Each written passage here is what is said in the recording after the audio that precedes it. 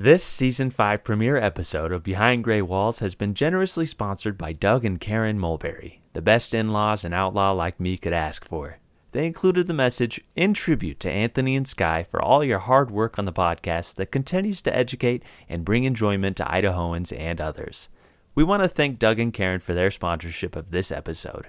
We appreciate your support and will continue our mission to preserve and promote Idaho history. This is a true crime podcast. It contains adult themes and content and may not be suitable for all listeners. Listener discretion is advised.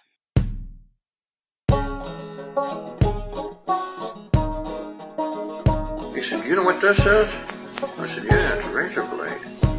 He said, "I got you at my mercy, don't you?"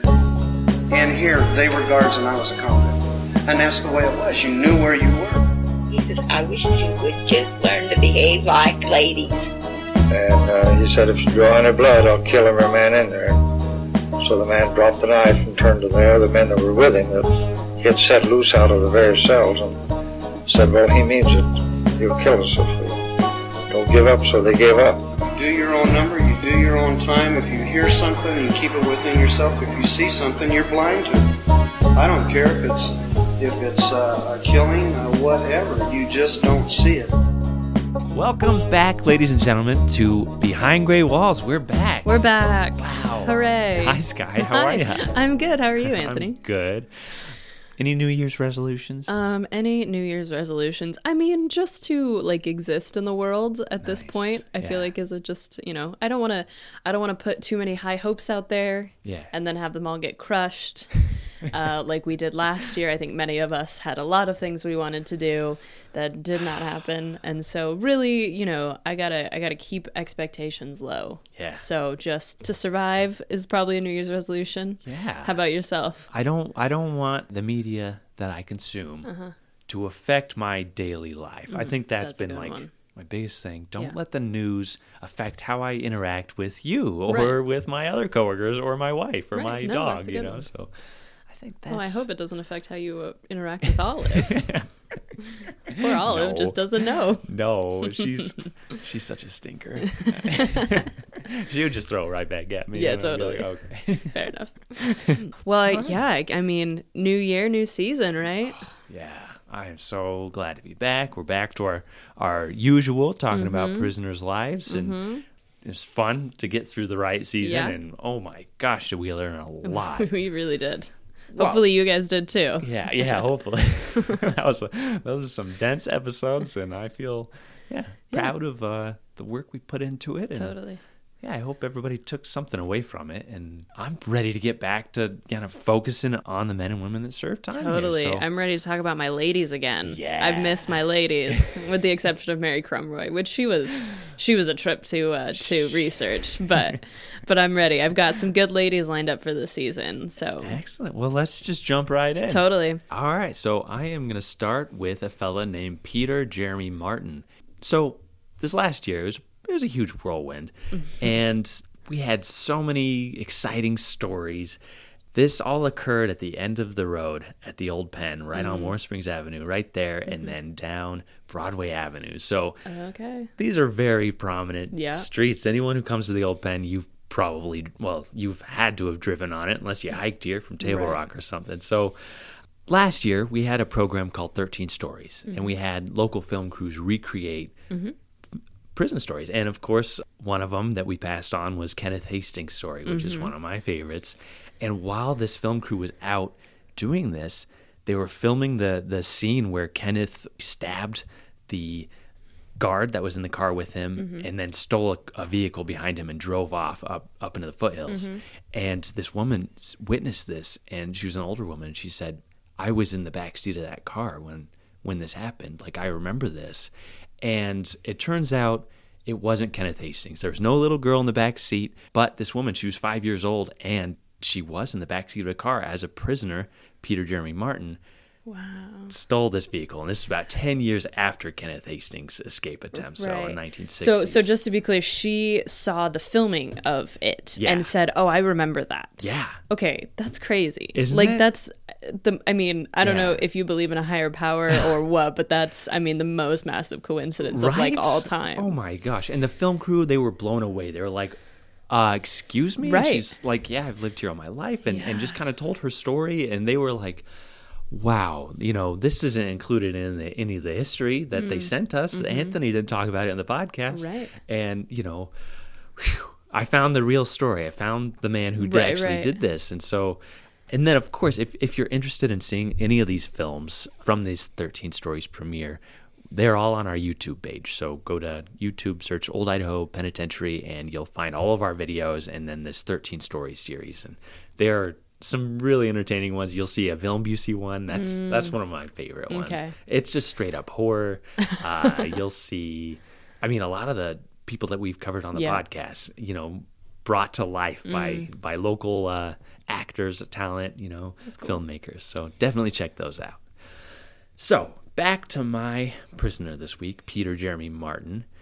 My sources today are Peter Martin's Inmate Files, the Idaho Statesman, newspaper.com, which has newspapers from Twin Falls and Pocatello, Library of Congress, Chronicling America, articles from Encyclopedia of Arkansas.net on the Tucker Telephone, Tucker Prison Farm, and Cummins Prison Farm, and articles from Encyclopedia.com, Wikipedia, and the DepartmentStoreMuseum.org on the ZCMI. He was born December 27th, 1937, in Detroit, Michigan, to Donovan and Jeanette Martin.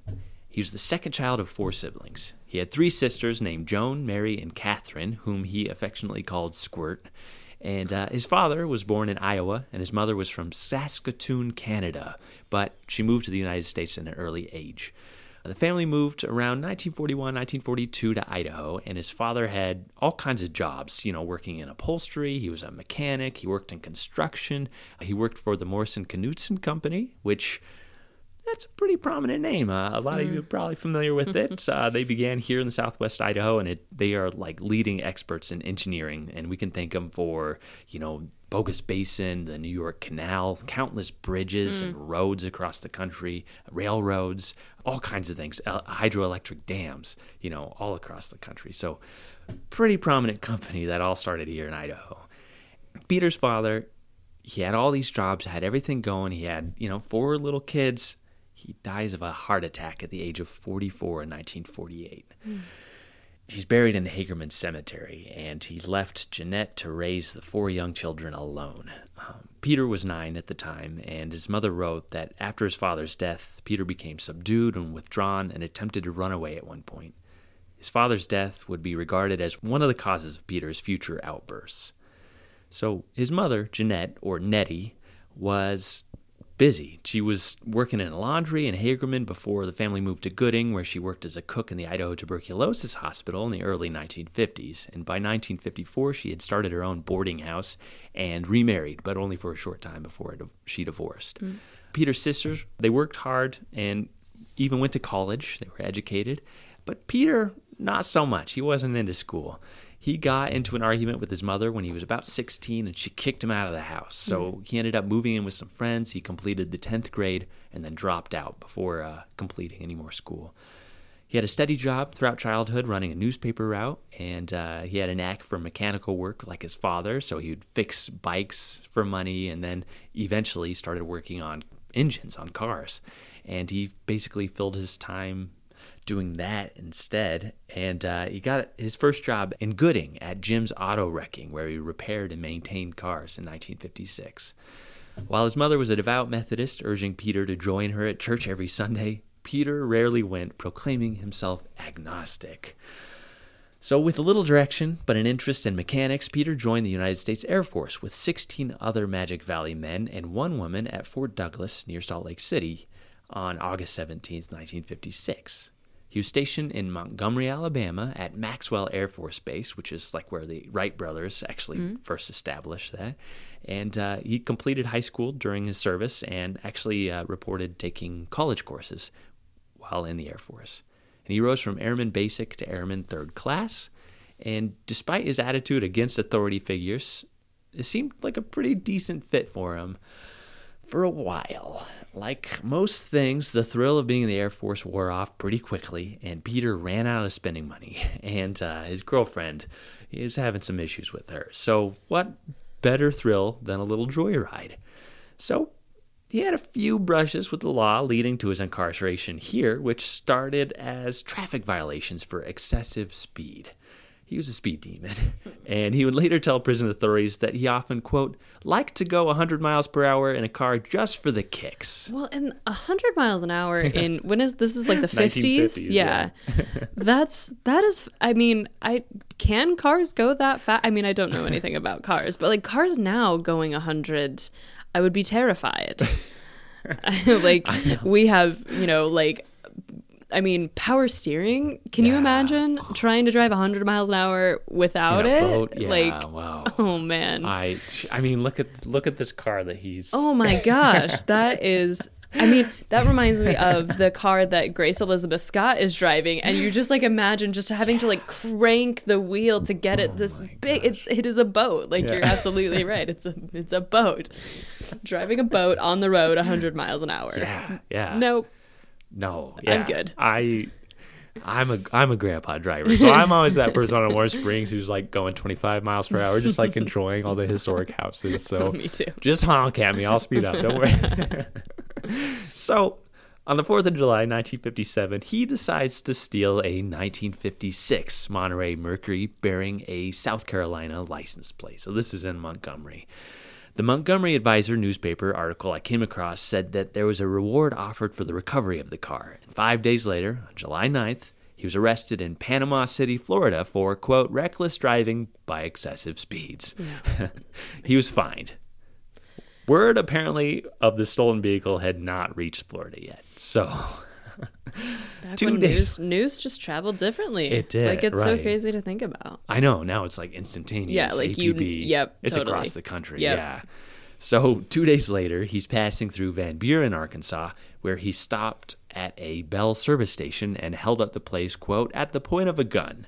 He left with $37.35, but was arrested 2 days later on July 13th when officers spotted the stolen 1956 Monterey Mercury.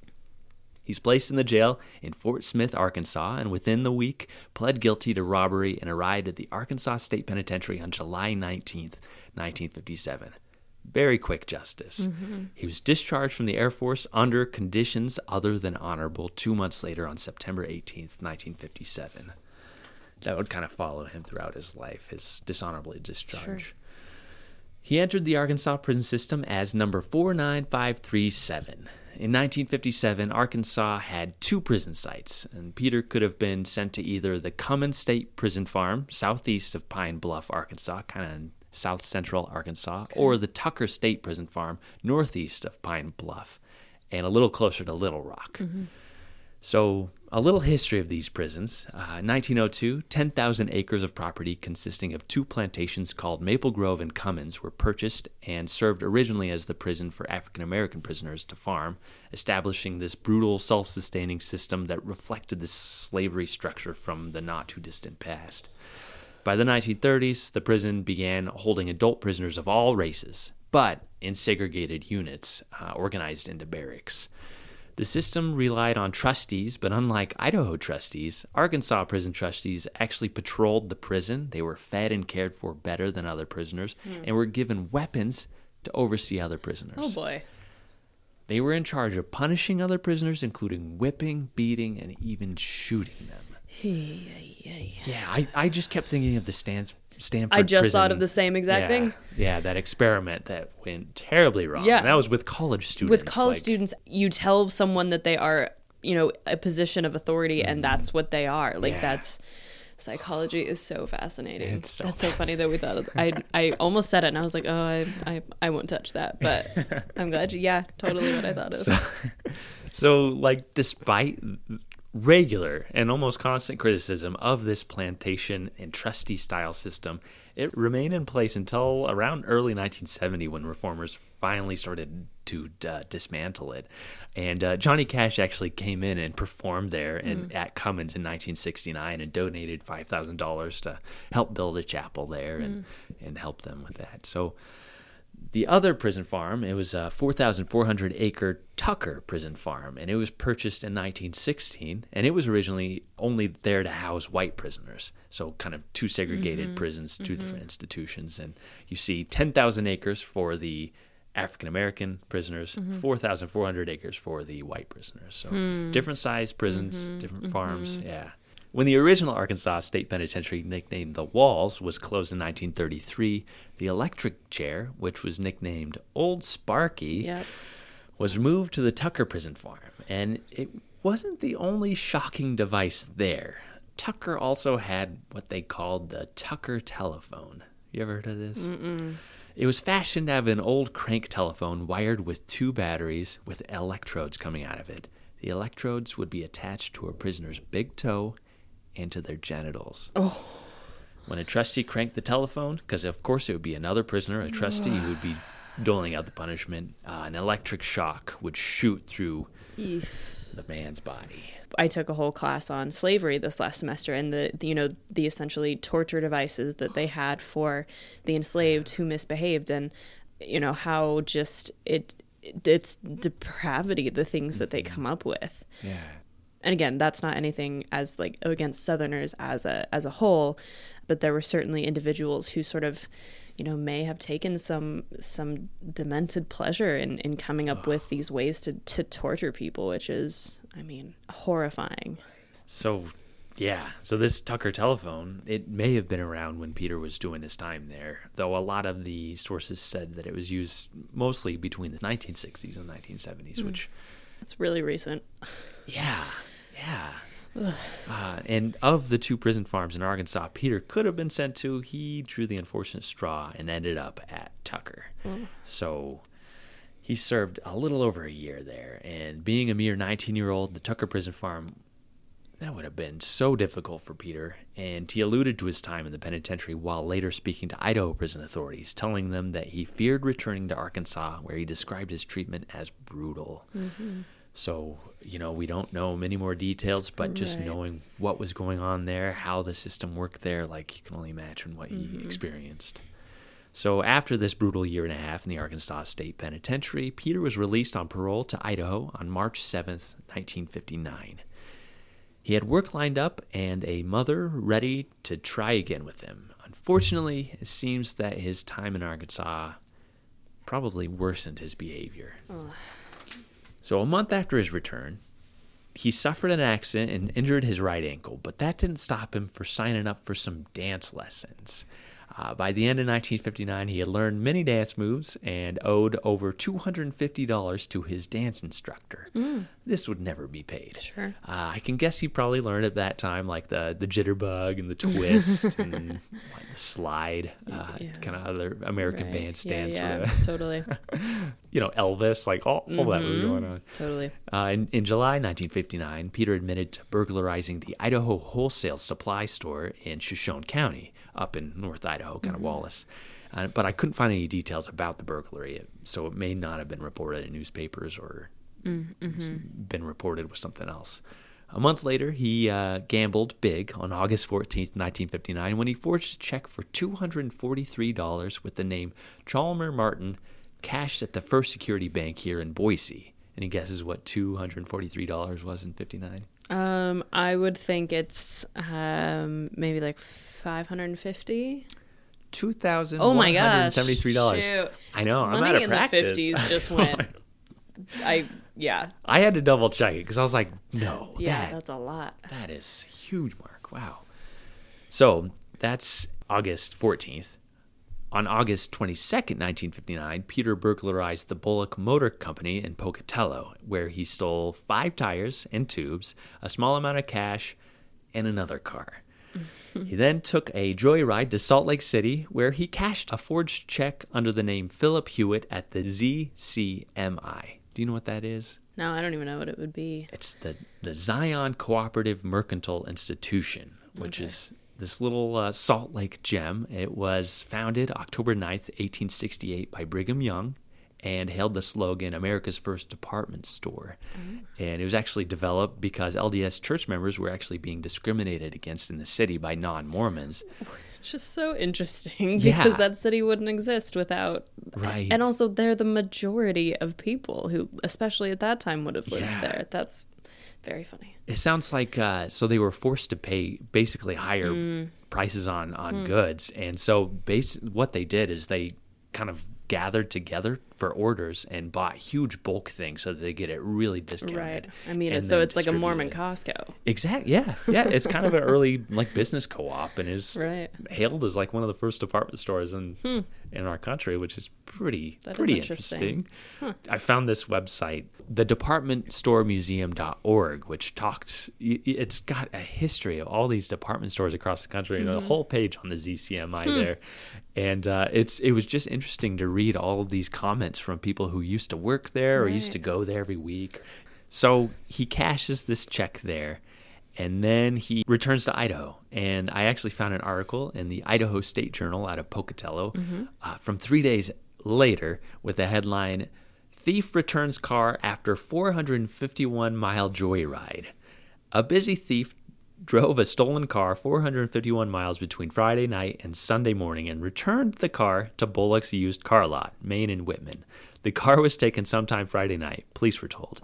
Burglars entered the office and took the keys to the car. Sunday morning, Robert Nolden, manager of the lot, told police the car was back at the lot.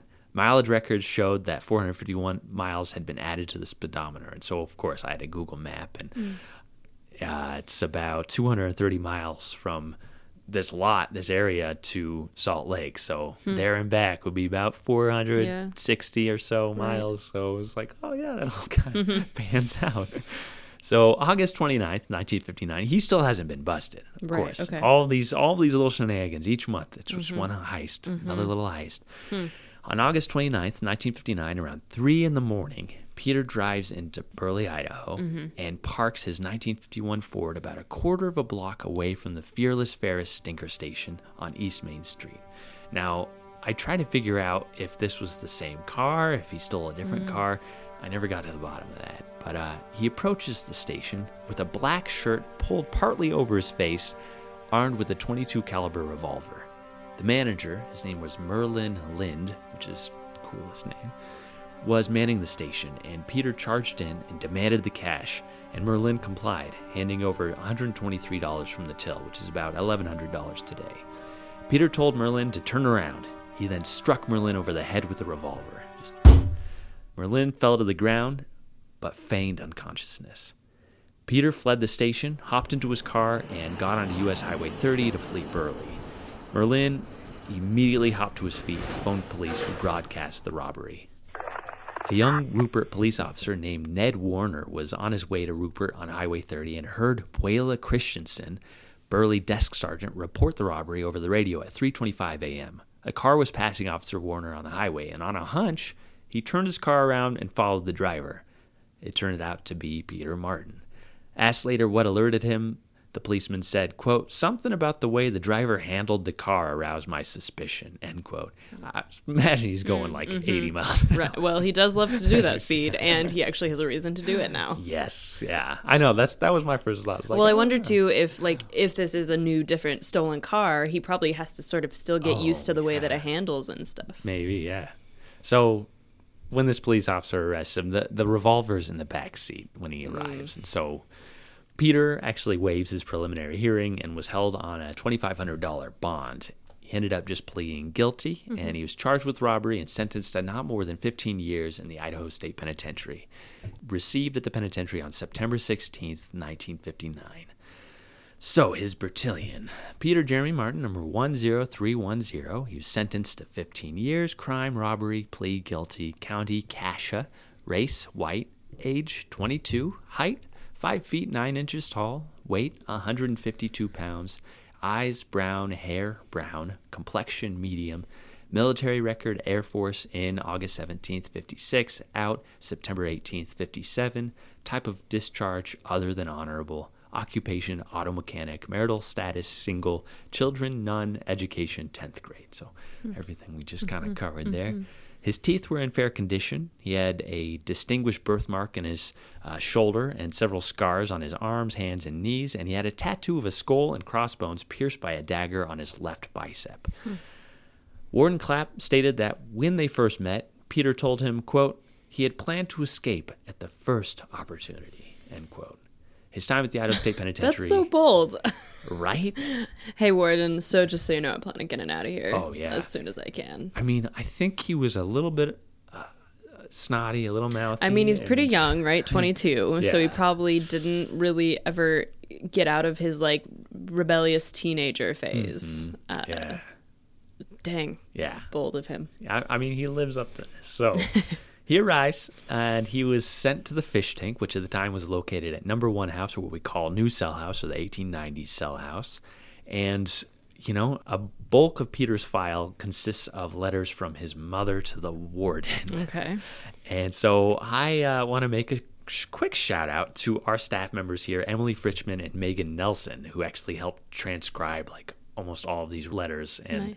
you know, figure out Jeanette's handwriting, which was pretty difficult at times. So thank you so much, Emily, Megan. That was fantastic. So one of the earliest letters came in October 1959, and it said, Dear gentlemen, much of my son's trouble began when he lost his dad at the early age of 9 years.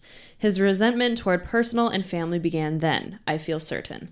Resentment toward one certain boy whose dad pushed him into all leading roles, school plays, baseball, football, was distasteful to Pete, as they were a rowdy, drinking family. That may have had a pattern effect on Pete's drinking later on. I am sure he must have felt much alone with 3 sisters and no male relative or friend to turn to. Many things I could have done differently if I had but realized then, as I do now, even with the little education I've had and having to get out and make a living for my family. His experience with the Air Force was good in the beginning. He wrote me of making it a career. His girl gave him up a few months later. Resentment again, too much free time, resented discipline, then AWOL, and the sentence at the ADP. Coming home was a happy time. Pete was at work 2 days later, was gainfully employed but for a lapse of a week or so till his crime in Burley. No doubt Mr. Avery has talked with Pete and can summarize the, and there's a blank that they couldn't decipher. Pete acclaimed himself, more than I can write you about. It all totals up to a broken home at a tender age, frustrations, insecurity that occurs when so much is the case, and my inability to cope with it all. I hope that whatever help can be given Pete, he will accept and gain knowledge and wisdom through it. I hope that he can be kept real busy away from hardened criminals. If I can be of any help in any way, please advise me. I want to thank you, gentlemen, for the interest you show in my son. Sincerely, Jeanette K. Martin. P.S. If music helps, Pete has or had a good voice. Thanks again. she had a heart of gold. There are so many things, and all 3 of us, as we were trying to read and decipher these letters, we're like crying. Yeah. Like we all cried reading Totally. these because it's. Anyway, I'll keep going. We'll see why.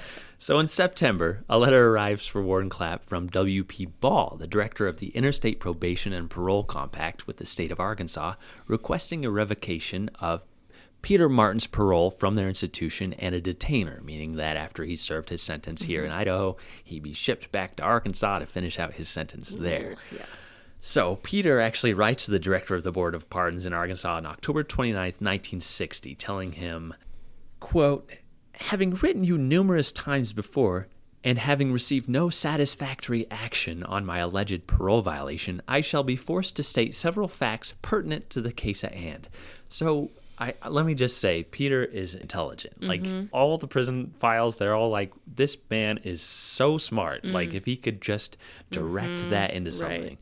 So let me continue here. This is all his writing. Okay. First, you must realize that you are in error in your proposed attempt to extradite me from this state. I am not and never have been a fugitive from the justice of the state of Arkansas. When I was paroled to the state of Idaho, the state of Arkansas lost jurisdiction as its power existed only within the state boundaries. Secondly, I should like to bring it to your attention that when you allowed Idaho to have jurisdiction and prosecute, you forever lost the jurisdiction, as no 2 states may have jurisdiction over the same person at the same time. Thirdly, this is my favorite part. Let me state from memory a few lines from an Idaho code. This is from, my gosh. from memory. An asylum state has no choice between honoring the extradition requests of the demanding state and preserving its own rights when it clearly appears that the jurisdiction invoked is exhausted by the right of comity. It must, to preserve its own rights, refuse the extradition request. Idaho's state codes further provide that a person on all extradition proceedings shall be taken before a magistrate forthwith, notified of the charges, given time for the service of habeas corpus, and allowed to make bond. if you wish to underwrite the cost of sending your officials together with the necessary paraphernalia to represent your state at the various stages of the habeas corpus proceedings, that is your affair. I do suggest that you consult at length and in detail with your Attorney General prior to deciding. I shall challenge the original conviction on the grounds of no counsel and the institution itself on the grounds of violations of the 8th Amendment of the Constitution. This should afford no end of publicity, and I suggest that you consider the worth of such doings. I mean, I know he has legal textbooks in front of him, but Right. It's just like, what? I do think it's very funny that he's writing a letter, but he's like, let me tell you from memory. Like, if I were reading this, I'd be like, yeah, okay, Right, sure. Like, yeah. it's one thing if you're going to get up in front of the parole board and cite something from memory, but to be writing it like, it's from my memory, I'd be like, Yeah. Okay. Yeah. And I imagine getting, because again, he just is very bold and, I mean, certainly arrogant would, And I think, be a word to it's- describe it as well. It's fear, too. Like, Yeah, he's like, fair I enough. have got to come off as I very don't because he professional." does not want to go back to Arkansas. Yeah. Like, I don't blame him. And 8th Amendment, excessive bail shall not be required, nor excessive fines imposed, nor cruel and unusual punishment inflicted. He was like, I'm going to Yeah, make this a national totally. headline and let you know my experiences in your institution Good. if you try to bring me back. I I'm mean, gonna can come you back kicking and imagine screaming. the authorities who got that letter and how mad they were? Right. Oh, can you? Oh, they would have been so mad, I'm sure. Yeah, well, That, you know, that this inmate is citing law to them. I think it happened. I think it still happens all the time, but he's kind of a stinker. I don't know. Yep, he is. They actually dropped the detainer after a few Ooh. years. They drop it So against it him. worked. I think it did. So while incarcerated, Peter actually received regular letters and packages from his mother, sisters, aunts, uncles, cousins, and friends. Like every Christmas, he'd get all these packages from all these people, all these goodies. And man, he's such a stinker. I just can't even. So his first job, he actually got one in the institution, was as a waiter in the dining hall, which he started September 18th, 1959. He was transferred to number 2 yard in the tool room for the carpentry shop on January 4th, 1960. And in September 1960, he got a job in 2 yard in the record office. And then from there, he actually bumped over to the position as a clerk in the machine shop, which was a perfect place to collect materials for an escape. So, before we go there, let me introduce you to the deputy warden. His name was Alexander Mann, though everyone knew him by his nickname Scotty. Why Scotty? Well, he was born on December 21st, 1894 in Scotland. He's a bit of a Scotsman. He was a Scotsman. Yeah, I can only imagine his accent, like next to Captain Munch. Like, Yeah. Oh, yeah. That would have That'd be been fun. So fun to watch. But Captain Munch came a little bit later, so he came to the United States in 1927, started work as a guard in shipyards, and he worked in Portland, Oregon through World War II before moving to Twin Falls in 1945. 2 years later, he moved with his family to Boise and found a job here at the Idaho State Penitentiary, where he was listed as assistant captain in the 1947 and 48 biennial reports. In 1951, he was promoted to superintendent of operations and was present during the 52 riot, in which prisoners shacked up in the shirt factory and were flushed out when guards shot the tear gas canisters inside. That was when they were upset about the horseshoes pit and, just missing out on all their fun activities while they had to work to build their own cell houses. Lots more going on weird. there, but he was promoted to deputy warden between 1953 and 1954, which was a position he would hold until his retirement. He was present actually during the 1958 riot as well, in which guards were held captive and held hostage, but he was fortunate to not be caught up in that.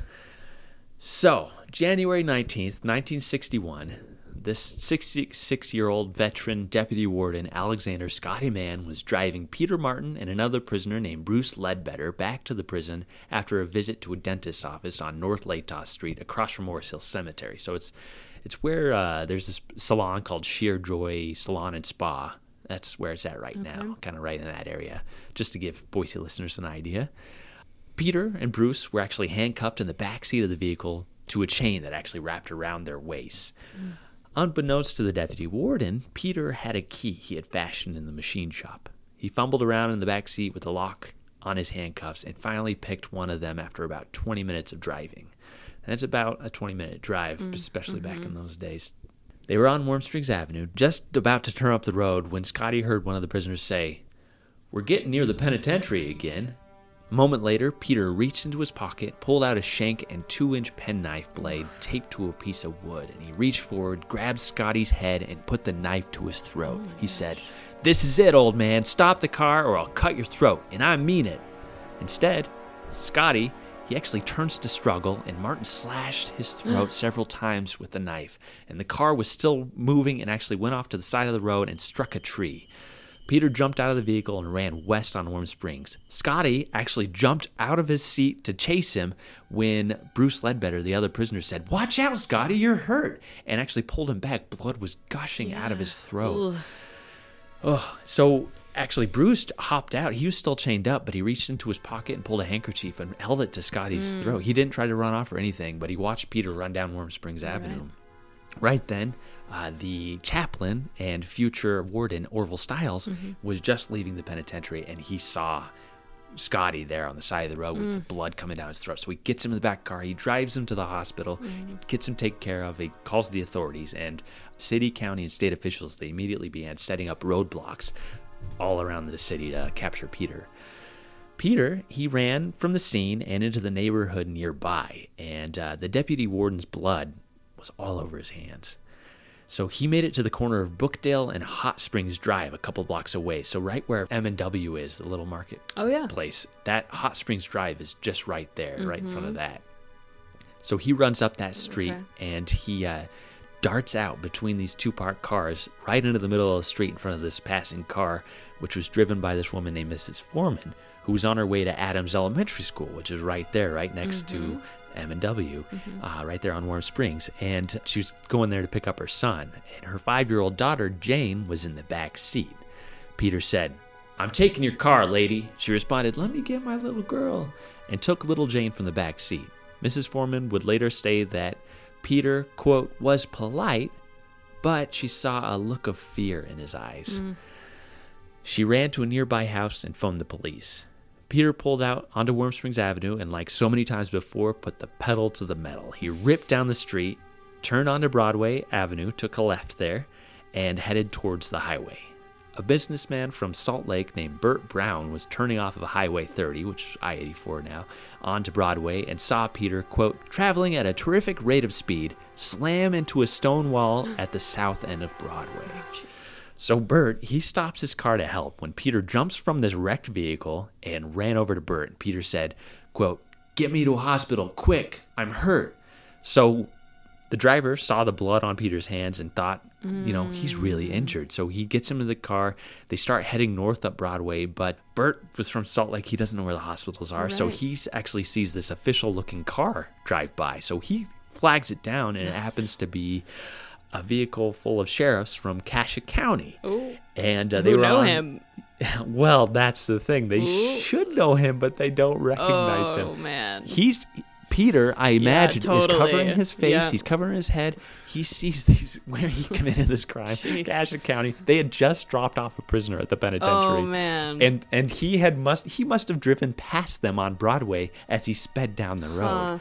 Oh my gosh! So they're like, yeah, we can help you, but we don't really know Boise either. So let us phone a Boise police. Oh gosh!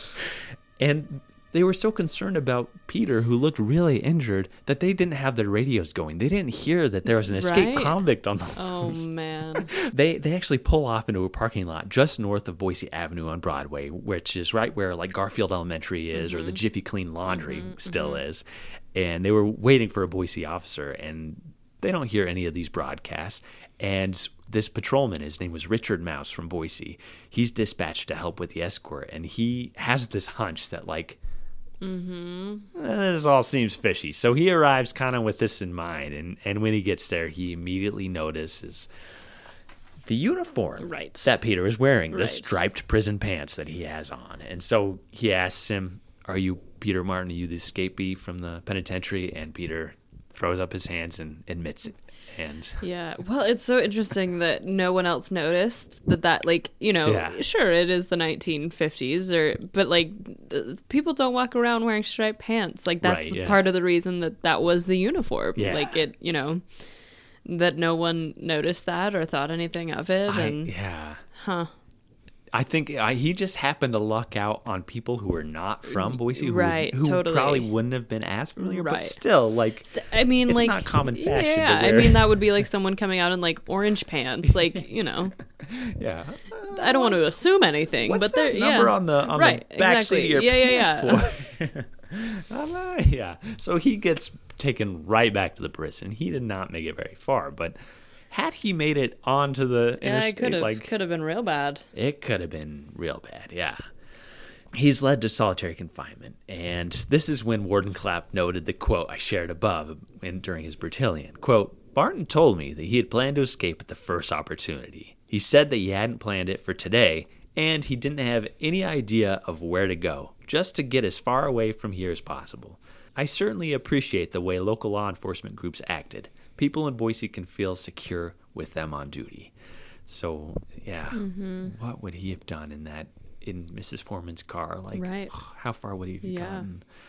His documentation of the whole thing is essentially the same, except for the line about the part where he wrote, I held the knife to the left side of his neck. Instead of stopping, Deputy Warden Mann turned toward me and grappled for the knife, and in the intervening period, the car ran into a tree and stopped. During the struggle, he got cut in the neck. So, little different from the experience that Mann... I mean, it's not as if the knife did the cutting, my friend. Like, It's just... it just happened. I don't know. Oh, yeah. And have you ever heard of anything about Scotty Mann? No, who was he? He was a deputy warden here with Lou Clapp. He was a deputy warden. Scotty got his throat cut. Some guy cut his throat. He was taking him to a doctor's office or something, and the guy got jump on him and cut his throat a little bit. But And then what happened? Did it kill him? Or? No, he didn't die. He bled though. But Scotty Mann was a Scotchman, and he was a wonderful person. He was a deputy warden here for Lou Clapp, and he was an awful nice guy. Scotty was. So this all happened January 19th, 1961. And January 31st, 1961, his mother writes, Words cannot compensate my feelings in expressing my regret what my broken heart feels about my son's last terrible actions. I am so sorry indeed, which to you are just words, I expect, but please accept them, Mr. Clapp. I do hope your recovery will be soon and not too painful from the wound Pete inflicted. I only happened to hear of Pete's horrible crime today as I had missed reading of it in the Statesman newspaper when it happened. He writes me very seldom, and the last time I heard from him was after Christmas. His sisters Mary and Kathy had been to see him, and I had sent him a package of edibles with them. I just cannot comprehend his type of mentality. It is certainly not, and then an incomprehensible word. We have made every effort in tracing his dad's and my family tree since Pete's first, another undecipherable word, into crime. I can understand your feelings towards him, and I hope in some small measure you can appreciate my position as his mother. I am sorry I missed talking with you the last time I was able to see Pete, November 11th, 1960. His unresponsiveness to my suggestions when writing to him bothered me much. I had hoped to talk to you about correspondence courses for him, or maybe he, medical active, psychoactive, etc., necessary in helping. It isn't too late that through these chemicals he may be helped. That is, if such help is obtainable. I cannot give up if there is any hope whatsoever. I hope you do not think me foolish, or am I? What did he blank in his last escapade? Foolish idiot. I mean, what punishment? Please, Mr. Clapp, may I hear from you at your convenience. I am sincerely yours, Jeanette Martin. So Warden Clapp responds a whole month later on March 1st, 1961. Dear Mrs. Martin, I am sorry I have not answered your letter sooner, but I have been away from the state part of the month, and with the legislature in session, I have been very busy.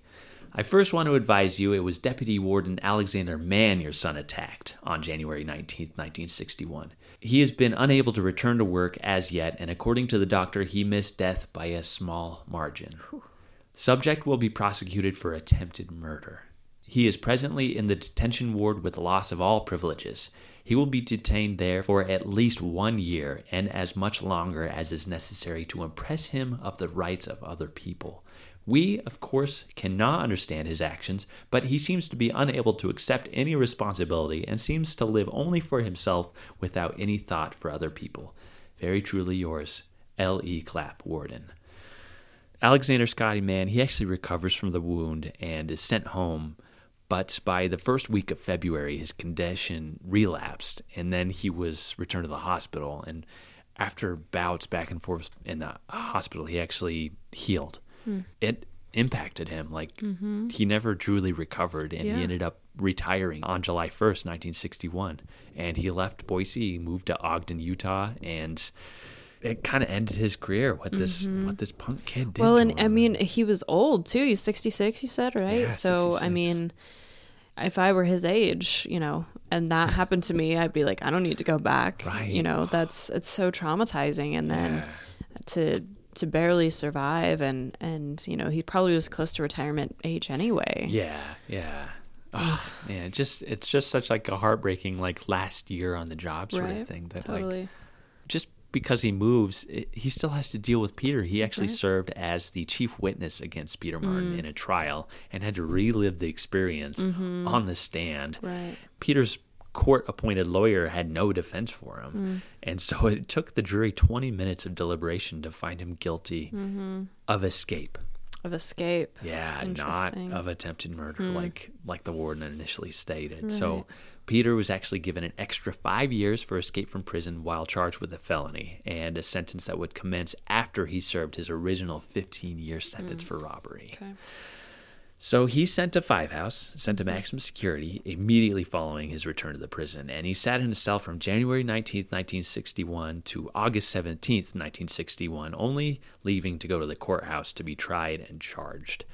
On August 17th, 1961, he acquired some matches while in his maximum security cell, and at 6:05 p.m. set fire to his mattress. Good. He was sent to the cooler as punishment because Five House is not enough. It was just one more quick thrill he got there.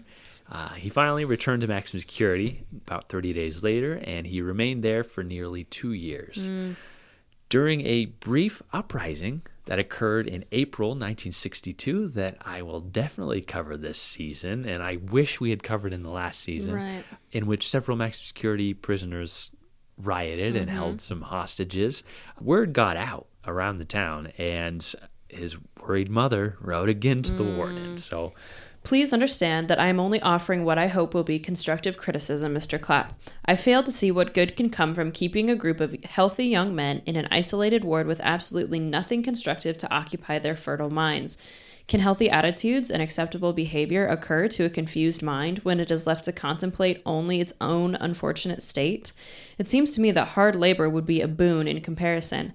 I sincerely believe parents of other inmates would echo my sentiments on this matter. heart of gold. Yeah. Man. Yeah.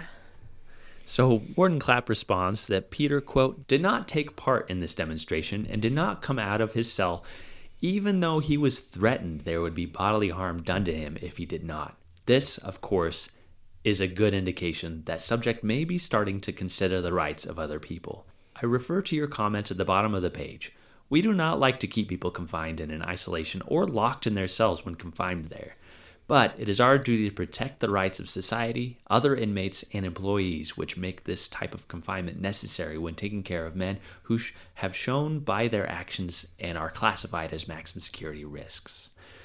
So, I mean, he just lost one of his closest companions, partners, and of course he's going to stand up for his staff like that. Yeah.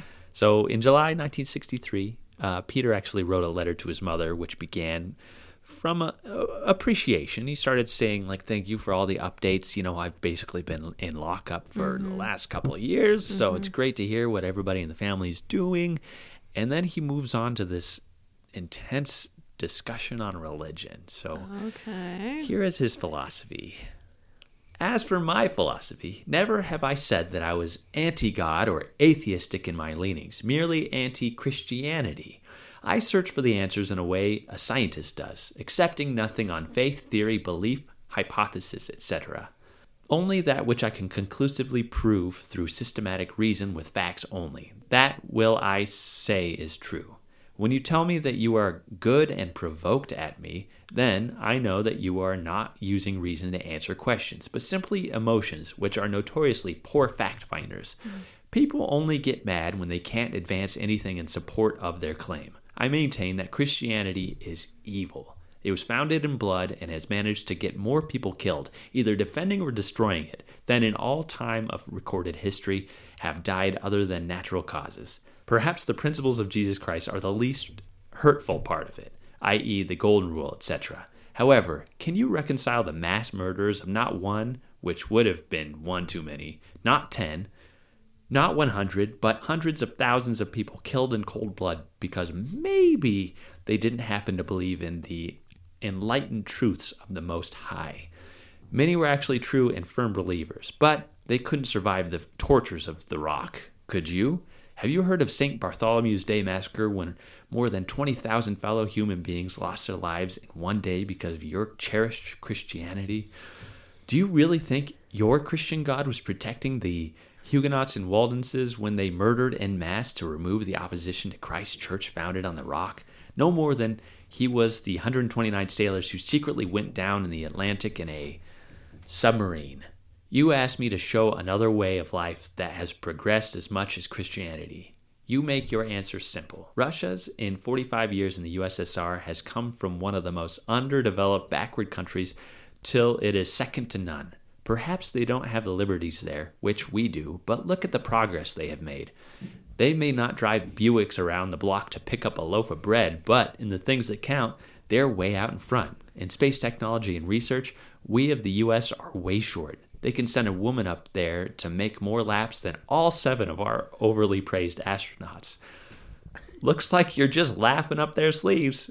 It's no fool. He wants nuclear war no more than we do, but he will win economically. I know economics is probably a dry subject to you, but you read too much Red Book, Collier's, and Women's Home Companion anyway.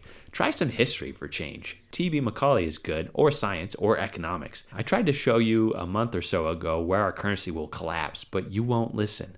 That time is fast approaching. How far can this government go into debt? How high can taxes rise? Just how big can you blow a balloon? I'm reading some of Whittier's poetry lately. Very good. Some are about those terrible old New England witches. You know, the ones that the good Puritan fathers hanged or burned at the stake.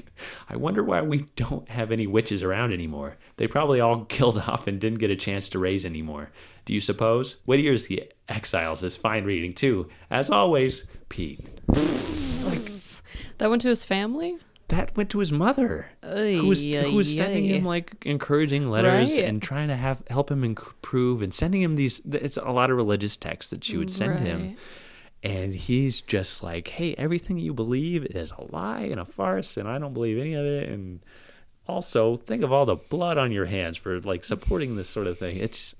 And also, the Russians are doing great in the middle of the Cold War. Like, hey, bud, what's going on? He's just a contrarian, I think. Yeah. And he likes thrills. And if he's intelligent, again, there's a sense of arrogance to this of like, maybe you should read a book. Yeah. Which he was wrong about the witches. And they weren't burned at the stake, but I'll let him have it, I guess. So after writing this letter, he's released. He's back in the yard September 4th, 1963. He's actually sent to the cannery to help with some peeling.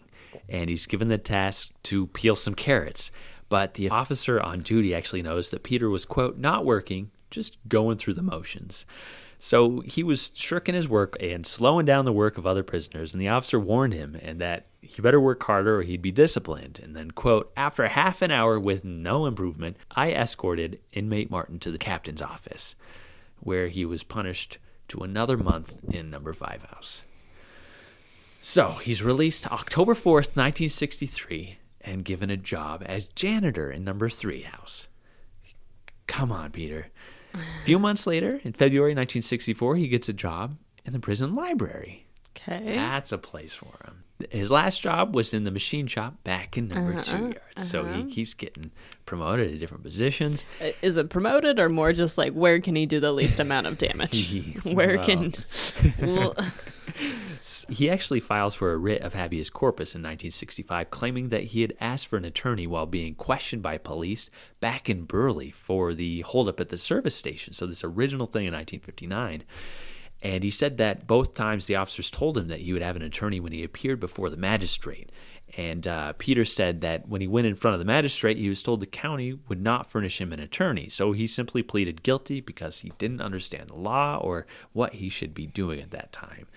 During the summer of 66, this bid is rejected, this habeas corpus. The courts are saying, they actually say, quote, I conclude that although his arraignment could have been more complete, he did knowingly and intelligently waive counsel in district court, and considering the proceedings as a whole, he did receive fair treatment. So, sorry, your habeas corpus is not valid here.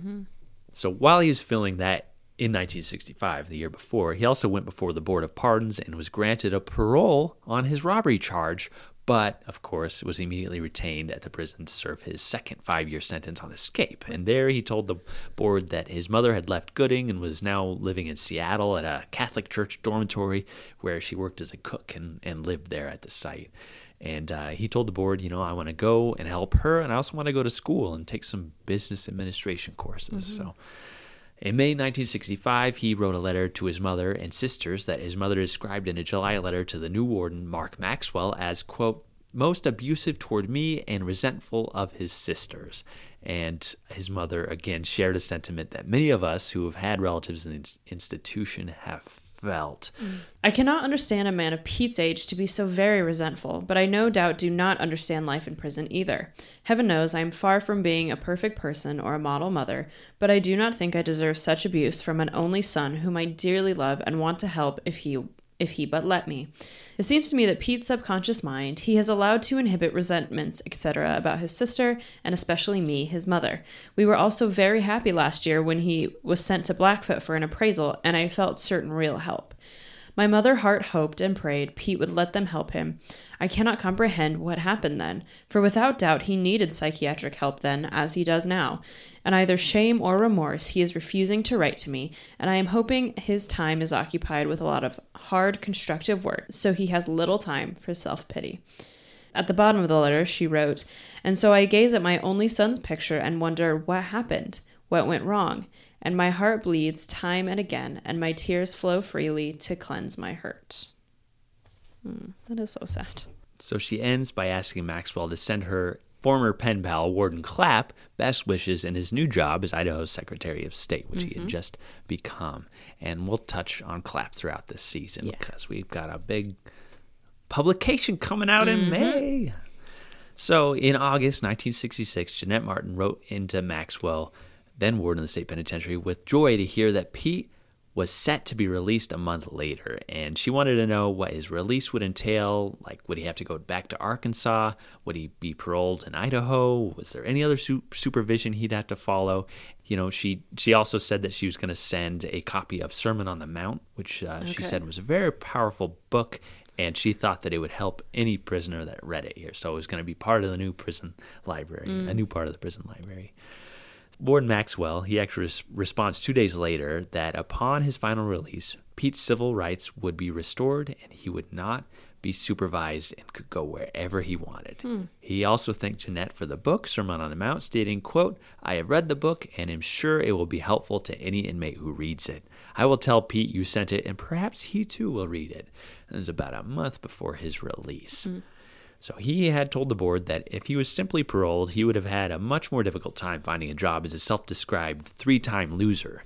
The board agreed, and Peter Jeremy Martin was discharged from the penitentiary on September 16th, 1966.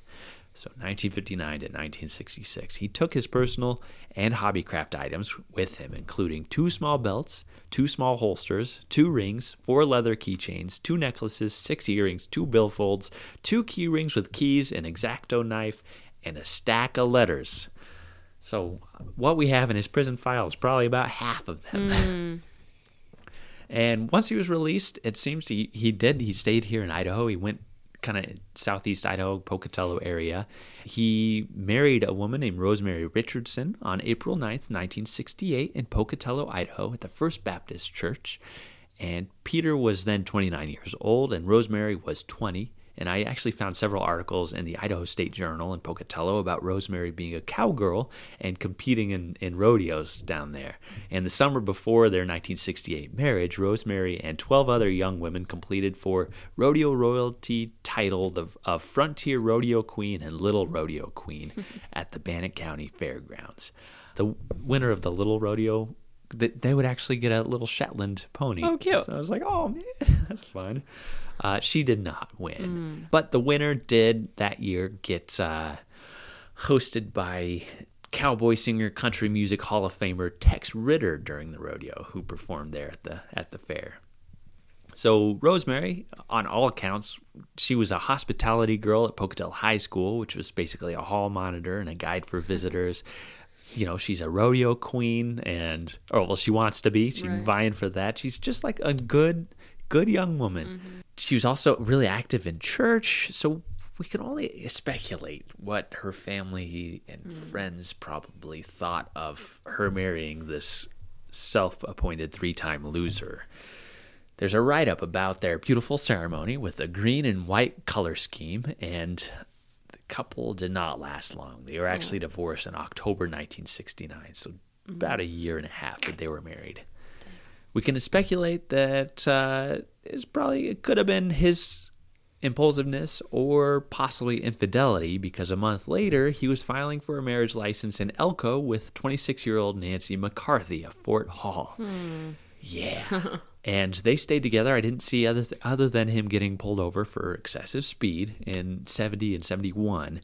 During the winter of 1971, he was actually attempting to adopt Nancy's son, Greg. And so I found all these articles informing the father of Greg that, we are going to adopt. But 2 months after the last form of these came out, Nancy and Pete divorced in 1971. And later that summer, I found an annual financial report for the Pocatello School District where a Peter J. Martin worked as a bus driver.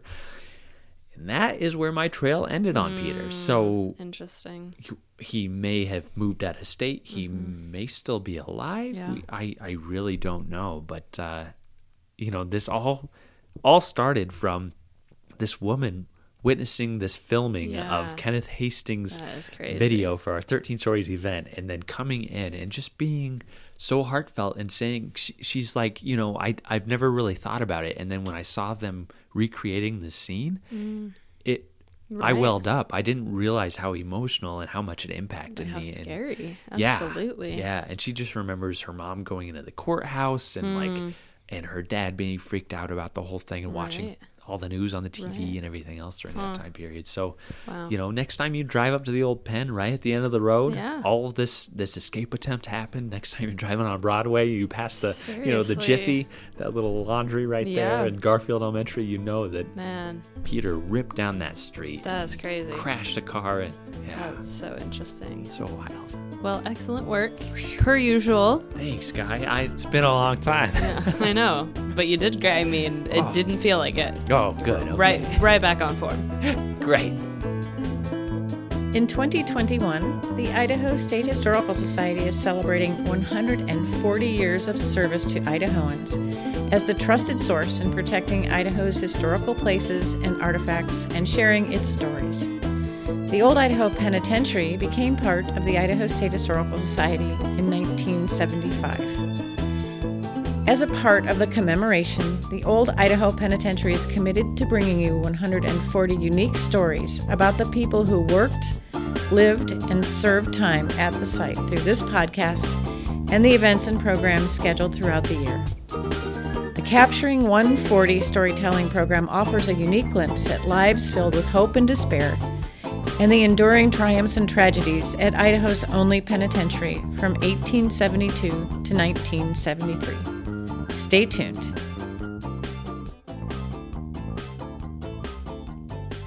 Well, let's talk about one of your ladies. Yeah. Okay. Again, I mean, I don't feel that I have quite as much information as you do, but I am very excited about this episode. So I'm talking today about number 1537, Hattie McCormick. Oh.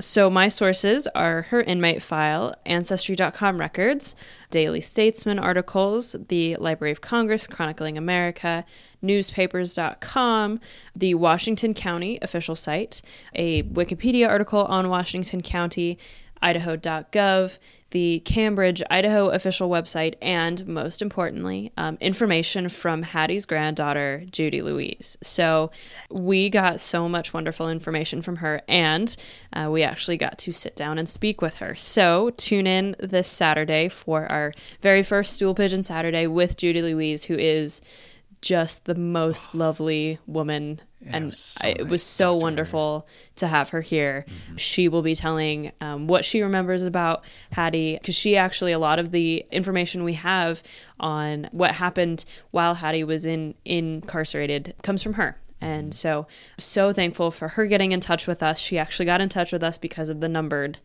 book where she saw that we had profiled her grandmother. And so just so thankful that she got in touch with us and that she was willing to give us the information and talk with us. And I'm very excited for you to hear it, because I too, like this we recorded it this summer, and this last summer, I guess. And I still think about how wonderful it was and how lovely she is. And so with that said, we'll get started. So Hattie McCormick was born Hattie Blank on July 21st, 1878, or maybe 1879, or maybe 1880. There are sort of evidence for all three of those dates, and I'll talk a little bit about that later. She was born in Cove, Oregon, which is about 20 miles east of La Grande, Oregon. Her parents were Nathan Blank and Annette, who also went by Nettie, actually, Castle. So her mother's maiden name was Castle. And Hattie was fourth of 8 children. She had 4 brothers, George Washington and Charles, who were her older brothers. And then she had 2 younger brothers, Edward and Alan. And then she had an older sister, Elsie, and younger sisters, Martha and Catherine. So her mother died on January 4th, 1886. Now, Hattie would have been 8. Her intake form says, however, that she was 5 when her mother died, which would sort of give some evidence to maybe a later birth year, 1880 or so. But there is some dispute as to the cause of her death. The issue is I couldn't find any records of this death. So on findagrave.com, which is you can access through Ancestry, it states that she dies days after the birth of Catherine. But there is actually a comment from a great-granddaughter whose name wasn't on it, but great-granddaughter of Nettie, posted a comment and said that Alan, who was the youngest brother, was born in September 1885, making it incredibly unlikely that she would have died just, 4 months later, giving birth to another baby, unless it was a stillborn situation or something, which is possible. Yeah. But basically it makes a live birth impossible. So there is question as to if this Catherine, this youngest sister, is, it may have been a stillborn situation, but she said, I remember this great-granddaughter said, like, I've gotten in contact with the person who made this sort of biography on Nettie's page, and they won't take this information down. So we don't know where that sort of information is coming from. So we don't know if Catherine, that youngest sister, was born, but that was sort of what I could find. But we do know for sure that Alan was born. So, she may have been 4 of 7 rather than 4 of 8, but that was kind of a rabbit hole I got stuck in. And especially with these earlier ones where just records don't exist quite like they do later, things get a little muddled. So all that to say, she was still sort of 4th in the lineup. She attended school for about 5 years, and on her intake form, she says that she left home when she was 9 years old, which is super young. Don't know why, because her father was still alive. She had, younger siblings. Her mother would have just died the year before. Judy Louise actually says that she had not heard that, because I think we wrote about it in the numbered book, and she said, I had never heard that before. And she doesn't know why she would have left home so early. So that's, again, another question mark. And so it's interesting, why is Hattie reporting that herself? Because remember, everything on the intake forms is reported by the inmates. So there's a lot of question marks about, is Hattie trying to make herself younger? Is she trying to make herself look more sympathetic? Did she leave at 9? We don't know. But it's an awfully young age to leave. I just thought of this possibility now. unless she meant she left after 9 years of school, which would make her a little bit older in the teenage years. Yeah. But again, like, you know, because there's that question that says left home at blank age. That's the only thing I can think of, that maybe she left when she was a teenager, but that's still young. You know, ninth grade is what, 13? The other thing that we do know, according to her intake form, is she was raised as a Methodist and she attended Methodist Sunday school growing up. But that's sort of, all of that confusion is what we know about her early life. So what we do know is on March 21st, 1895, she married Joseph J. McCormick in Baker, Oregon. Judy Louise said that Hattie was not yet 16 when she got married, which again sort of leans toward that later 1880 birth year. So together, Joseph and Hattie had 6 children together. Now here's some more confusion, so get ready. Birth years are crazy. So we do know for sure their first child was a son named Everett, who was born in 1896. Next is Ethel, who, according to all the ancestry records I could find, said November 1899. Then there was a son named Rupert, born in December 1899, I looked back, I found I looked at each of their individual records, and it could, like, November 1899 and December 1899. So the only thing that I can think of is that they were twins, but were born a couple days apart, which is rare, but it can happen. So, I mean, really weird. 11:59 and 12:05. That, or there can even be days. Like if you know, the first one comes out, you know, November 30th, and then the next one's born December 2nd or something. Like, it's possible. Yeah, but Judy Louise actually gave us the notes that she had taken in the family history, and her notes say that Ethel, the older one, was born actually in 1898, which of course would make so much more sense. Yes. But until I found those notes, I was like, I do not understand what is going on. But again, like, if we hadn't had Judy Louise's notes, like, that would have been my assumption, is that they were like twins, like weirdly born a couple days apart in different months. So, you know, ancestry records, of course, are invaluable, but, you know, sometimes they get a little confusing. Yeah. So anyway, so we've got Everett, Ethel, Rupert, then we've got Nathan, born in 1902, Nettie, born in 1905, and finally Gladys, born in 1906. According to my notes, when I still was thinking about the Rupert Ethel, they were actually born about 15 days apart, according to the dates in their records, which again is, I've looked it up. I was like, can this happen? And it is people, it has happened. What? It's not just like 11:59 to midnight. It's like several days apart. But again, I think because of Judy Louise's notes, we're going to go with that Ethel was born. Are you in labor for like 15 days? Or is it like... I don't know, frankly, how labor works. I don't. But there were several cases I found that had happened. So yeah. Okay. I mean, the human body is crazy. That's for sure. So, anyway, so we've got all 6 kids. As far as we know, everything seems normal. So in 1901, so that's actually right after Rupert's birth. So they just had 3 kids at that time. Joseph actually bought a plot of land in Cambridge, Idaho, which is in Washington County. He bought 160 acres, or I should say there was 160 acres credited to him. This could have been under the Homestead Act, which, you know, we've mentioned several times before. You're basically given an amount of acreage. If you farm it for a certain amount of years, it's yours to keep. This is pretty late. That Homestead Act was especially in sort of the mid 1800s, but they were, you know, it was active until I think like the 1920s, 1930s. So very possible that, and especially in Idaho, it's still pretty sparsely populated. Yeah. So it's possible that happened. So then, in October 29th, 1907, Hattie and Joseph get divorced. So Hattie was actually awarded full custody of all 6 children.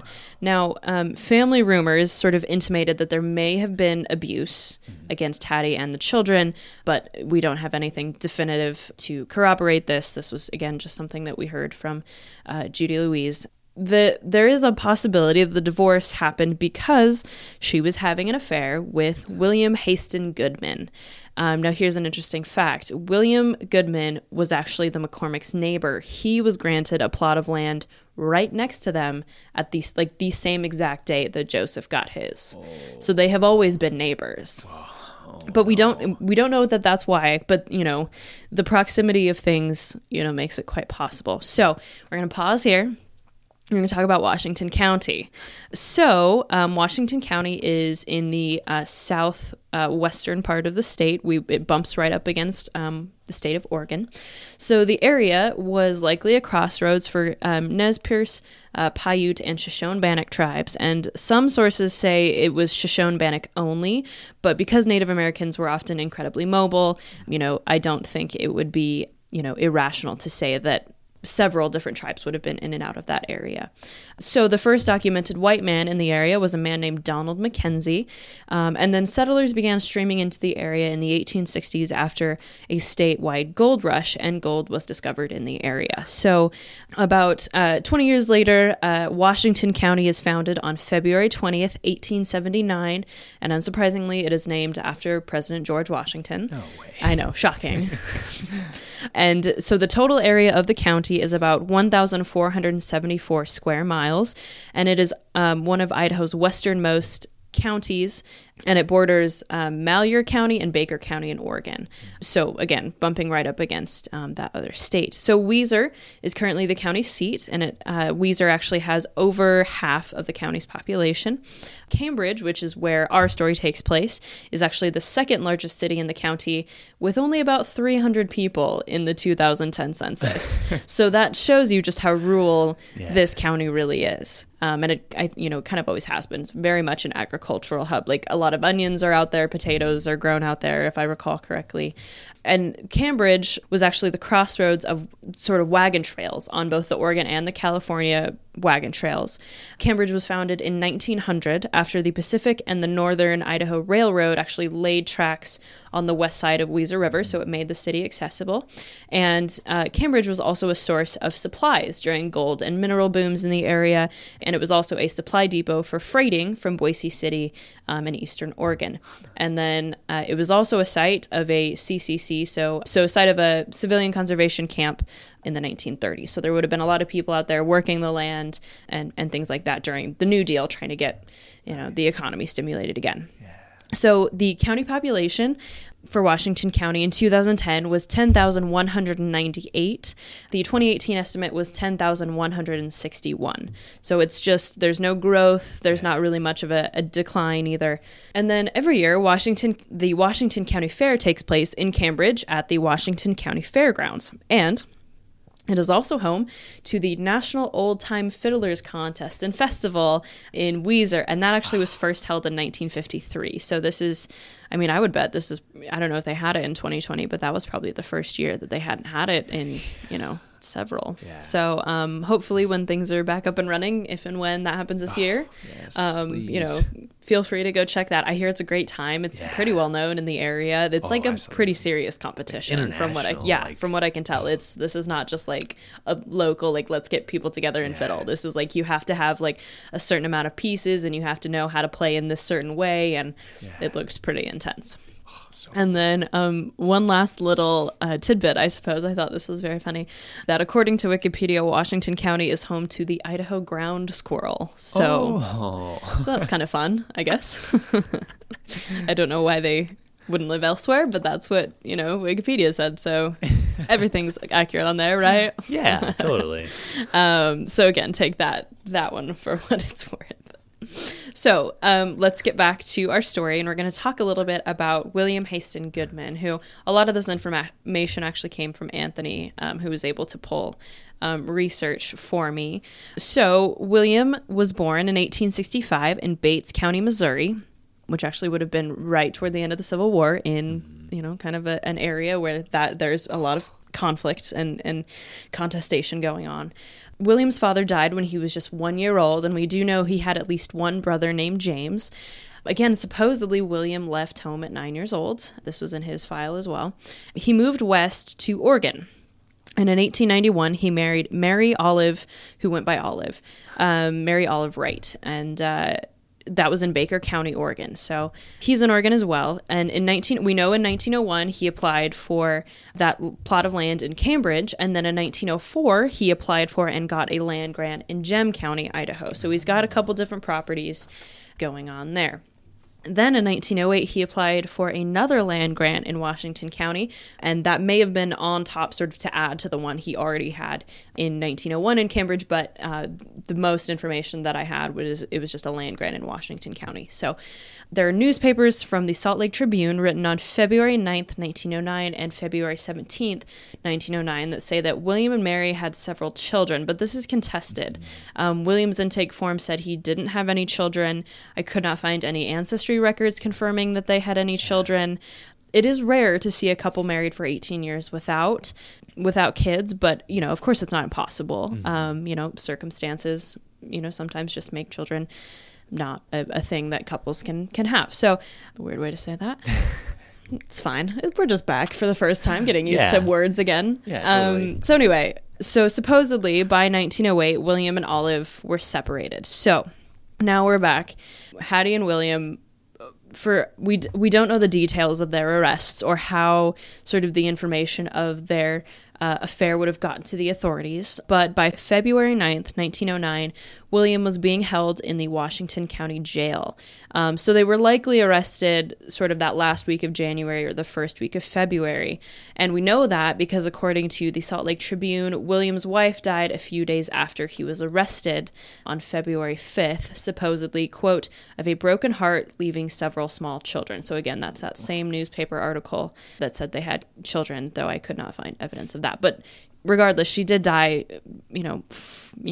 4 days after his arrest. So even though Hattie was divorced, William was not. And even though, his wife had now died, this whole thing had happened while she was alive, making them both guilty of adultery, that is such a hard crime for us to understand in this modern day because, it is so unfortunately common. Mm-hmm. And that's not something that, anyone gets prosecuted for anymore unless it's some, really weird extenuating circumstance. And I think we've talked about this, that adultery hasn't been used. Fornication has, somewhat recently, but it was sort of for a minor case. And anyway, this is an adultery case, and it's so hard for us to understand. But, that was the crime of the time. Like I said, I don't know if perhaps Joseph turned them in or what the situation was there, but somehow authorities got wind of it, considered it egregious enough to arrest them, and so they were arrested. And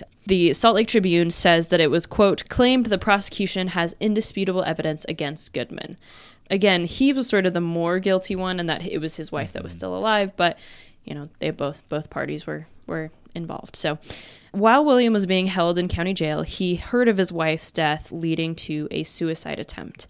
And this is in the Salt Lake Tribune from February 17th, 1909. Quote, it is thought that his arrest, coupled with the death of his wife, rendered him temporarily insane. He butted his head against the iron bars of his cell, cutting a number of deep gashes from which blood flowed freely, rendering him unconscious. Other prisoners in the cell gave the alarm, and he was taken to a hospital, where he is receiving medical treatment under guard. He remained unconscious all night and is in a precarious condition, end quote. So because Hattie had full custody of all 6 children and she was arrested, new arrangements had to be made regarding the children's care before she entered prison. So there was a decision from the Washington County Courts on February 26, 1909, where basically Hattie and Joseph split custody. So Hattie got the youngest kids, which would be Nathan, who was 7, Nettie, who was 4, and Gladys, who was 2.5. And then Joseph got the oldest kids, Everett, who was 12, Ethel, who was 11, and Rupert, who was 9.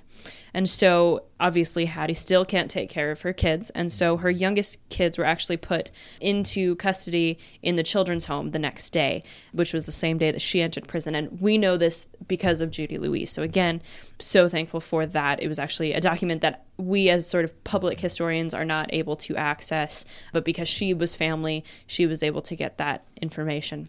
Now, there is actually something very interesting. So Ethel, who should have been in Joseph's custody, was actually technically received at the children's home, but then was released to the care of a woman named Mrs. Colander in Emmett.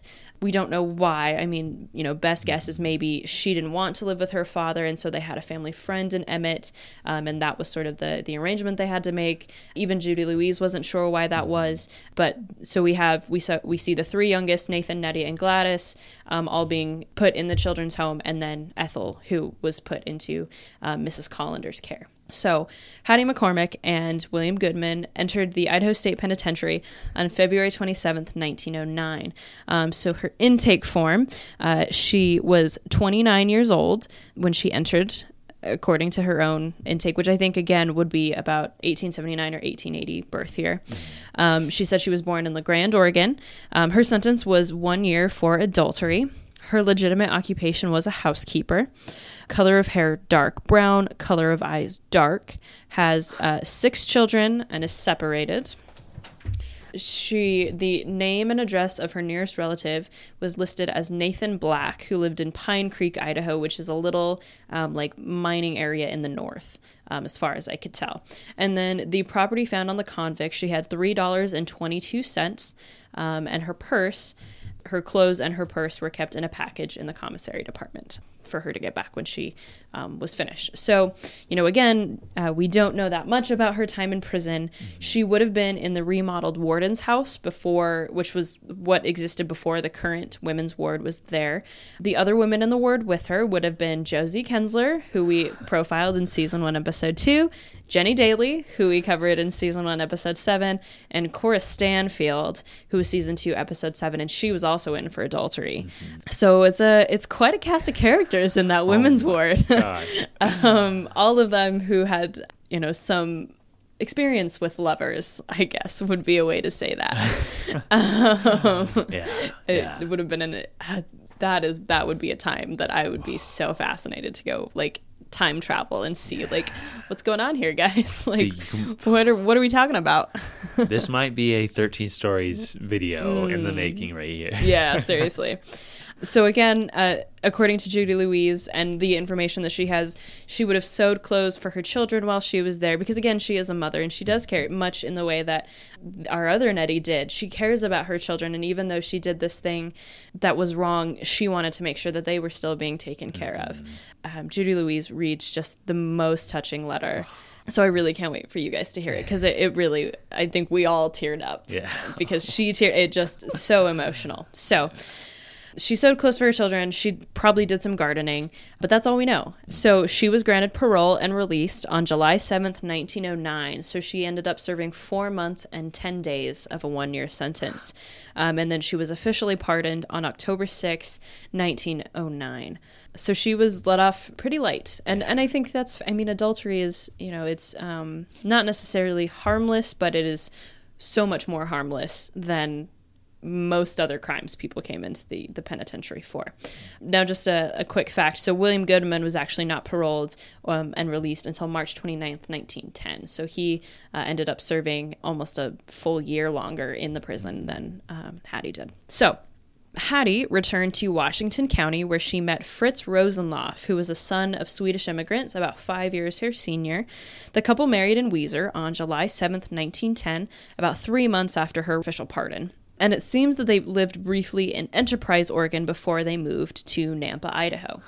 And together, Fritz and Hattie had 3 daughters, so this is 9 kids total. Wow. So they had Fuchsia in 1912, Fern in 1913, and Ellen in 1917. Now, as far as I could tell, they actually separated sometime in the 1920s, because in the 1920 census, Fritz is not listed in the same household. In fact, I couldn't even find a census for him. In 1930, his census, where the census I found him in, lists his marital status as divorced, and he was living and working in Owyhee County. So he's still in Idaho, but doesn't seem like he's with Hattie and the kids anymore. And actually, in 1930, the census lists Hattie as widowed, and she was actually working as a chambermaid at a hotel in Huntington, Oregon. So it just seems that they weren't together, and, obviously we don't know the circumstances behind that. And then Fritz actually died on July 6, 1937, of typhoid fever in Boise. Wow. So, they would have been married about 10 years is all, at most, and then seems that he perhaps died alone. There's not much else that I could find. In June 1939, Hattie's daughter Ethel was actually in a fatal car accident when her car was hit by a man named Howard Pike. And the Idaho Daily Statesman article from September 1939 states that Hattie was suing Pike for $15,475, accusing him of, quote, negligent, reckless, and careless driving, end quote. The case was eventually settled and the suit was dismissed. Then in 1940, she is listed as living in Boise, living with her daughter Fern and 2 lodgers. And then a 1941 city directory has her back in Huntington, Oregon. The only records then that I could find from there was that Hattie McCormick Rosenloff died on August 8th, 1957 in Weiser Memorial Hospital from a cerebral hemorrhage due to hypertension. So she would have been 78 years old. And she's actually buried in the Mount Hope Cemetery in Baker, Oregon. So that is the short, but I think nevertheless kind of packed story of Hattie McCormick, our number 1537. Can't wait for everybody to listen to this Saturday, because she fills in so much emotional detail about this story. Oh. Yeah, and that's, I think, something that, we so often miss, that even if we have these letters, and even if we have, if she's sewing clothes for her children, it's clear that there is an emotional attachment there. But we just, we don't get to talk to people too often, especially with the women. With some of the men, we're able to get family and things like that, but we have huge gaps with the women. And so having Judy Louise come in and talk to us and be so honest and forthright and willing to tell her grandmother's story, it was truly touching. And I'm so excited for you guys to hear what she has to say.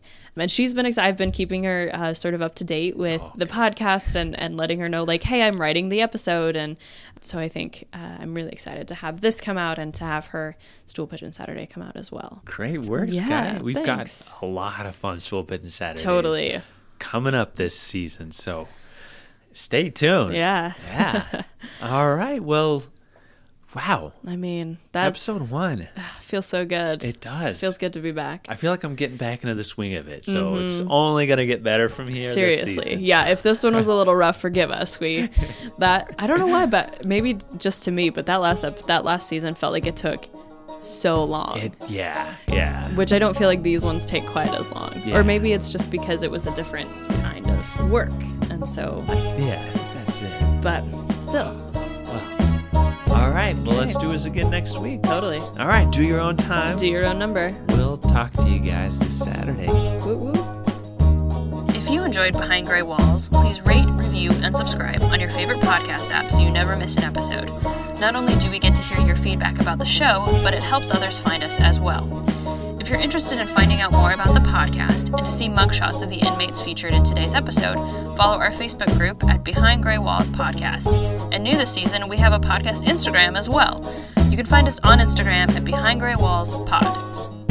This is my grandmother's handwriting. Wow.